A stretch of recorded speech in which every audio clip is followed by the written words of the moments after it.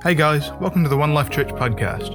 We're so glad you're joining us today, and we hope this message encourages you and strengthens your faith. Enjoy the message. I asked God, I said, what can I bring? What can I bring today? What can I share that's going to inspire us all to share your gospel more? I believe the answer was challenge the love of Jesus. And I'm not sure if what I'm about to share today will challenge you or applies to you, but it challenges and applies to me. The love of Jesus. How much do I love Jesus? How willing am I to die for Jesus? See, salvation was a free gift, but it wasn't cheap. It cost Jesus his life. It cost God his only son. But it's our free gift. So we've got something so precious to share, and it's free. And people get suspicious when things are free. They think it's not of worth, don't they? But the thing is, it's of great worth. It's of great, love and cost that Jesus died for our sin. And praise God for that he did do that. See, like I said, I get challenged. When Jesus rose again and appeared to the apostles when they were fishing, when they went back fishing, he challenged Peter in John chapter 21, if you'd like to turn there. But how's that? A couple of free minutes. Verse 15. Remember they caught the fish. Jesus had the fire ready to go. And anyway, verse 15. So when they had eaten breakfast, Jesus said to Simon Peter, Simon, son of Jonah, do you love me more than these? He said to him, yes, Lord, you know that I love you. He said to him, feed my lambs. He said to him again a second time, Simon, son of Jonah, do you love me? He said to him, yes, Lord, you know that I love you. He said to him, tend to my sheep. He said to him the third time, Simon, son of Jonah, do you love me? Peter was grieved because he had said to him the third time, do you love me? And he said to him, Lord, you know all things. You know that I love you. Jesus said to him, feed my sheep. I don't know if Jesus was asking Peter 3 times, whether that's in line with Peter denying him 3 times or not. Some people will share it that way, others don't. But anyway, it doesn't matter. But one thing I do know, that if we're going to feed Jesus' lambs and sheep, we need to love the shepherd. Like we need to love Jesus. We're going to share about the love of Jesus. We've got to receive the love of Jesus. We've got to know about the love of Jesus. It's got to come freely. The love of Jesus comes freely. The hireling will do the job, but he's unlikely to love the sheep very much.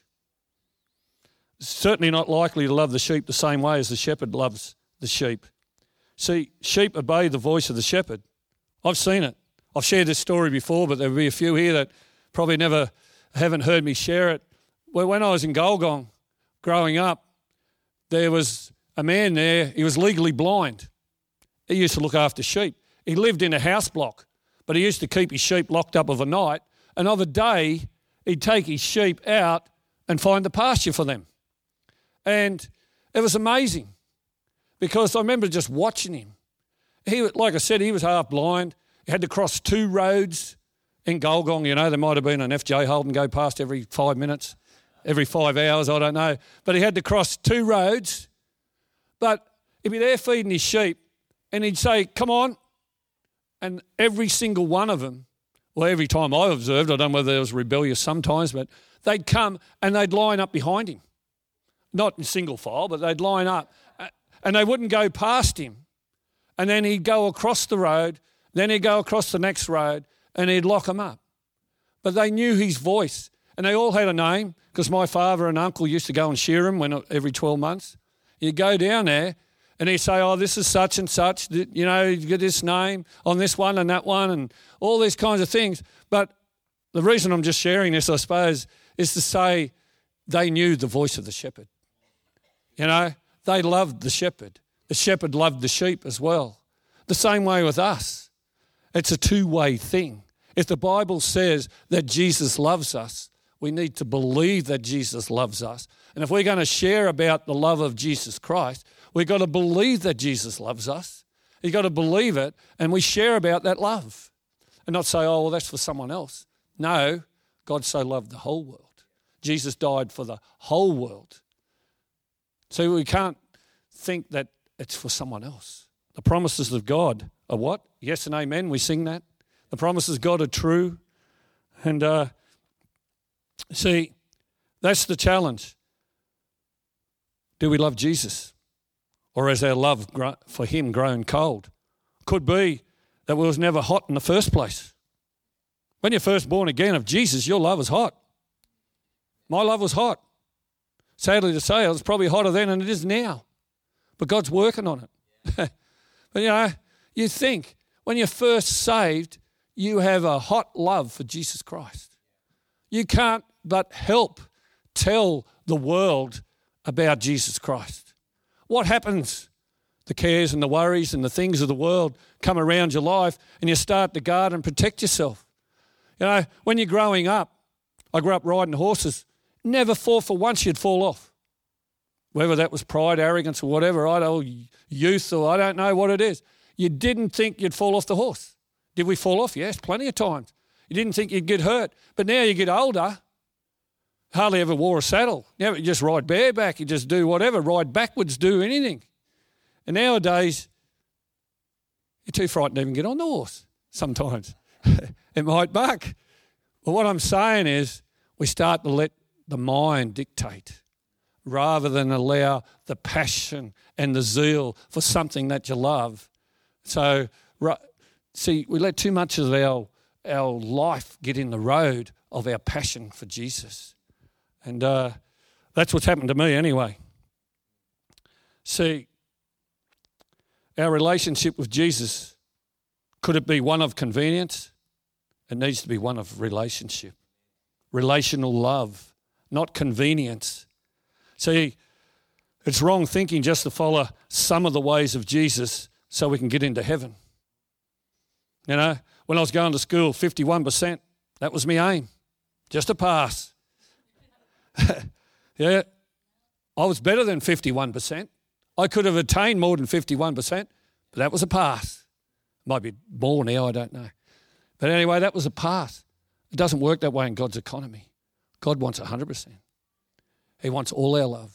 Love the Lord your God with all your heart, all your mind, all your soul. Love your neighbour as yourself. It's 100%. God requires 100%. Why? He gave us 100%.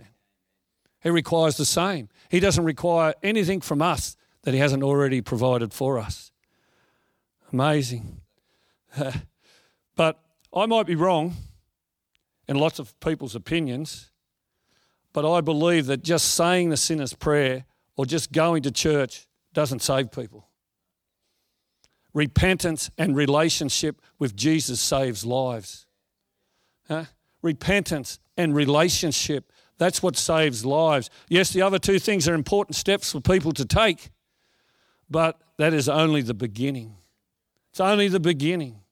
Our gospel message is repent. What did Jesus, get the words out. What did Peter say on the day of Pentecost? Repent and be baptized, every one of you, in the name of Jesus. And what happened? Those who gladly received. Everyone was challenged by that statement, but those who gladly received, they're the ones that entered the kingdom of God. About 3,000 souls were added. There was more than 3,000 that were there, but those who gladly received the word. There was a challenge there. See, true repentance, that is turning away from the former life, gives us the freedom and passion to share the love of Christ. Gives the freedom and the passion if we turn away from our former life. See, I believe when we get born again, we've got to drop the L. We're full of the world before you're born again. And after you're born again, you need to be full of the Word. Take the L out of the world and just be full of the Word, full of the passion and the zeal, of the Word of God. But how can you be filled with the Word of God if we don't fill ourselves? We've got to fill the tank with the Word of God. We've got to fill the whole, the God part of us with God parts. It might be, easy to say, but garbage in, garbage out. God in, God out. Spirit in, spirit out. There might not be no great revelation, but the thing is, whatever we fill our lives with, that's what's going to flow out. We fill our lives with the love of Christ, that's what's going to flow out. We fill our lives with strife, envy, contention, bitterness, evil doings, coarse language. What's going to come out? That's exactly what's going to come out. What you put in is going to come out. See, so much better to share what Jesus has done if you have, 1, experienced it, 2, believe it, and 3, are living it. It's so much easier, so much better. In other words, sharing the gospel from a position of victory is much easier than sharing it from a position of theory. We've got to be practical. The kingdom of God is for participators. It's not for spectators. We've got to participate in the life of Christ. If we want the life of Christ flowing out of us, then we've got to be in the life of Christ and allow that to flow out of us. Praise the living God that he does that. Praise the living God that he stirs up the God-conscious part, the spirit part of us, that rivers of living water will flow out of us. But we've got to put it in there.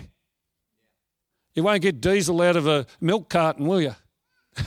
You won't get the fire. You won't get, high-octane fuel by, high performance out of a jet aeroplane putting Caro in it. We've got to put the fuel of God in so the fuel of God comes out. And that's believing what God says about us.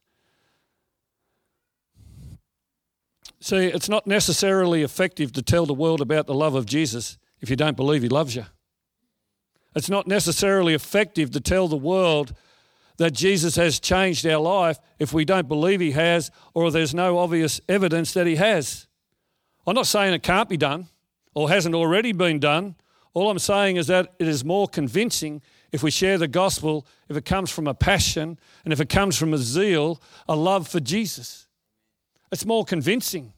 If I say Jesus loves me and Jesus loves you and Jesus is the answer to every situation, and through Jesus we can conquer and have victory.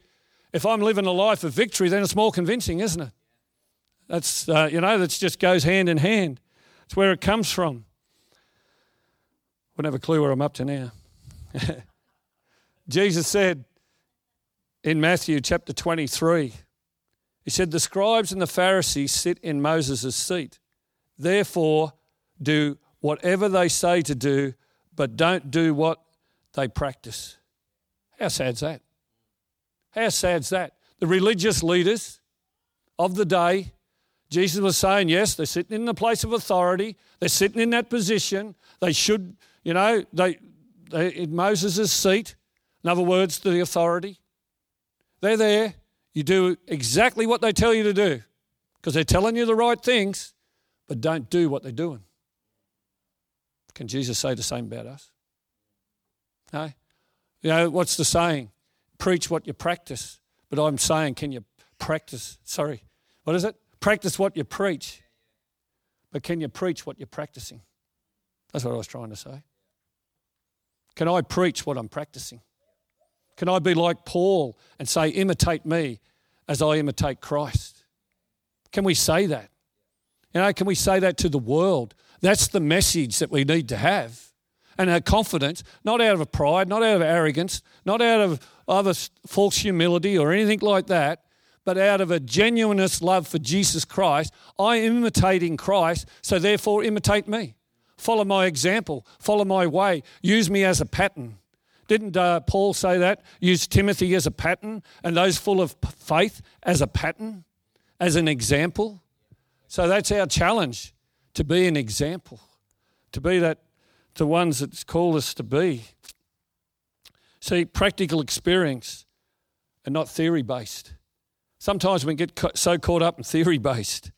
Can't get a history of answered prayer if you don't pray. How can we get a history of answered prayer if we don't pray? And how can we pray if we're full of unbelief? We won't pray if you're full of unbelief. If you don't believe that God promises and will do what he says he will do, if you don't believe that God is the answer, if you don't believe through Jesus Christ that we can conquer, if you don't believe that through him we have all strength, then we won't pray. We'll be silent. We'll seek some other way. But if we believe that Jesus is the way, the truth and the life, we believe that Jesus is the answer and him we are more than the conquerors, then we will pray. And we'll pray believing through faith. There's a difference. We'll share the love of Christ. We'll share the victory in Christ if we pray and believe that we have it. That's the difference. See, like I said earlier, true Christianity is for participators, not spectators. We've got to transition from theory to practical. Are you going to get a few things wrong? You bet. Oh, you shouldn't bet probably. Put your trust in God. Are you going to get a few things not quite right? We're not. There's just going to be some things, but we're going again in Jesus. It's not one strike, you're out. If it was one strike, where would Peter been? Peter would have been long in the dust. He could preach about a week about Peter's life, about the mistakes and the things he did, but Jesus didn't change him. His greatest asset was his mouth. He kept using his mouth, kept proclaiming the gospel. He had passion, he had zeal, he had enthusiasm. He didn't always engage his brain before he put his mouth into gear, but he just had it. He didn't try to change that. What did he do? He just put his spirit into him. That was the difference that he made. That's all we need. God doesn't want to change us, unless we're totally weird and wacky, of course. But he just wants to put his spirit into us, and that will change us automatically. That's where the biggest change is going to have. If you're struggling to change, just put more of the Spirit of God in and less of the world. That's the difference. That's how it works. See, we might get a few things wrong from time to time, but keep on practicing. So your own testimony is far more valuable than what you've heard. It's great to hear testimonies. We can get inspired. We can get encouraged from someone else's testimony. But your own testimony is the most important one you'll ever have. It's the most important. No one will ever take it away from you. No one can take it away from you unless we give it away. Unless we allow the cobwebs to get around it. Unless we allow the thorns to get around it. Figuratively speaking, of course. Unless we lose it. It's our testimony. We know that what God has done for us. We can argue all day over doctrine and interpretation of doctrine, all those kinds of things. But who can take your testimony away from you? Who can take your relationship away from Jesus that you have in Jesus Christ? No one can take it away. No one can convince it. The only way it'll ever go is if you give it away or let the love of Jesus grow cold in your heart. That's the only way it'll ever happen. If someone come and told me Jesus is not real, I won't believe it. I won't believe it. I know he's real. Do my life always do I always live that way? Sometimes I get forgetful. Sometimes I do. Sometimes I get things wrong. Sometimes, does that mean Jesus doesn't exist? No. It just means that I've failed him. He's never failed me. I've said it many times. The blood of Jesus Christ has never failed once, but I've failed the blood. That sometimes we all can fail the blood, what the blood has done, what the cross of Calvary has done. I'm not sure where I'm up to now.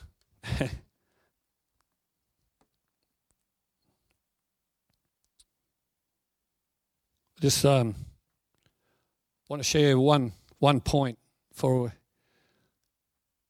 what you love is what you share.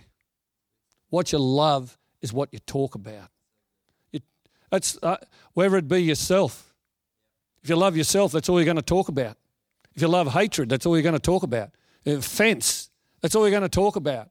Whatever you love is what you're going to talk, is all you ever talk about. I'll give you an example. I apologise to the people who were in Candos last week. I'll share this again. Back about 1978, a lot of people weren't even born then. About 1978, just got my licence. P plates. Had them about 2 weeks. Went to a party and was at the party, wasn't drinking. believe it or not. Unsaved, 17-year-old, went to the party, and there was a 16-year-old girl there, about 16, I don't know. She said, "You want to lift home?" And I said, "I'll give you a lift home." I had ulterior motives. For those that don't renew mind, just forget it. It was okay. It was righteous. I had an ulterior motive. I knew that she lived out of Goulma somewhere and with her family. So we're out of town, this party. So I headed down the driveway, giving her a lift home and to put the blinker on to go left because I knew Goulma was on the left. She said, no, I'm staying in Golgong. I'm staying in town. And I thought, oh, that's not what I wanted. So I dropped her off in Golgong, which about 10, 12 k's away, I don't know. Anyway, that's irrelevant. So unbeknown to me, I only found out later that the ulterior motive, I was asking all about her older sister. I wanted to know where her older sister lived. And she went home and told her older sister, Steve McKenzie loves you and all this sort of stuff. Because I didn't even know that I spoke about the older sister. I didn't even know that I was doing that, And so obviously it must have been all I was talking about. I wasn't talking about her. I wasn't, my ulterior motive was wanted to know where the older sister lived. And about 2 weeks later, the Golgong had their big carnival. They used to have a big carnival, street carnival, and every man and his dog was up the street. And anyway, this time I was drunk. I was about as drunk as 40 men. And I was in the pub, 17. It's nothing to glory at, but it's the truth. That's the reality. Paul said to preach, be ready in season, out of season. Anyway, I didn't realise it, but I must have been speaking about her again. I must have been telling the whole pub. Because to go past the pub, there was about 4 open doors and about 3 open windows because it was a hot night. And I didn't hear it, but the young girl, Elizabeth her name was, this one over here. So that's why I'm sharing this story. Every opening she went past the pub, she's here, she's here, she's here. Is that right? She's here. I didn't hear none of this. Like I said, pool cue was propping me up. And she finally got down to the door where the pool room was. And I must have been listening, must have been like young Normie. I come out the door and I just said, "G'day." And anyway, and I just thought, I was flash as a rat with a gold tooth, like the prettiest woman in Golgong come along. Anyway, what I'm sharing is the things that you love are the things that you talk about. And I didn't even know that I was talking about her. And I wouldn't have done it if I was sober. I wouldn't have been telling the whole pub that I love this girl. You wouldn't have done that. How mushy's that? How wrong? Blokes don't do that. But here I must have told the whole pub. But what I'm trying to say is, are we telling the whole world about Jesus without even knowing? That's the comparison I'm trying to make here. That's where I'm getting to. Do we share about our love for Jesus Christ? Jesus Christ without even knowing that we're doing it? Is our life sharing about our love for Jesus Christ and we don't even know that we're doing it? It should be just so natural. If the musicians would like to come, let's just, we'll end there this morning. That's the challenge. I've got other scriptures, other things, but, how great is our love for Jesus Christ that we will share Jesus. We will tell the whole world about Jesus, and we don't even consciously even do it. We just do it because that love is there. Praise God. Praise God for his goodness. Let's pray. Heavenly Father, Lord, we thank you for the love of Jesus Christ. We praise you, Lord, that your love will be shed abroad in our heart. And, Lord, that we will share, Lord, your message at all times. Lord, that our love would be evident. Our love for you would be evident for all the world to see. Lord, let your Holy Spirit just come right now. in Jesus' name. And if you're in this building today and you haven't felt the love of Jesus Christ, you don't know what the love of Jesus Christ is, you haven't asked Jesus to be Lord and Saviour of your life, just ask him right now to come into your heart. Dear Lord Jesus, just come into each and every heart right now. Let your love be shed abroad in every heart. Let your love minister through the power of the Holy Spirit. Let there be a releasing in your name, Jesus. Let everyone believe they are so loved by you. Let there be a release, release from the hurts of love. Sometimes we could be hurt. Lord, let that hurt be gone in Jesus' name. Let it be replaced with your genuine love. Thank you, Jesus.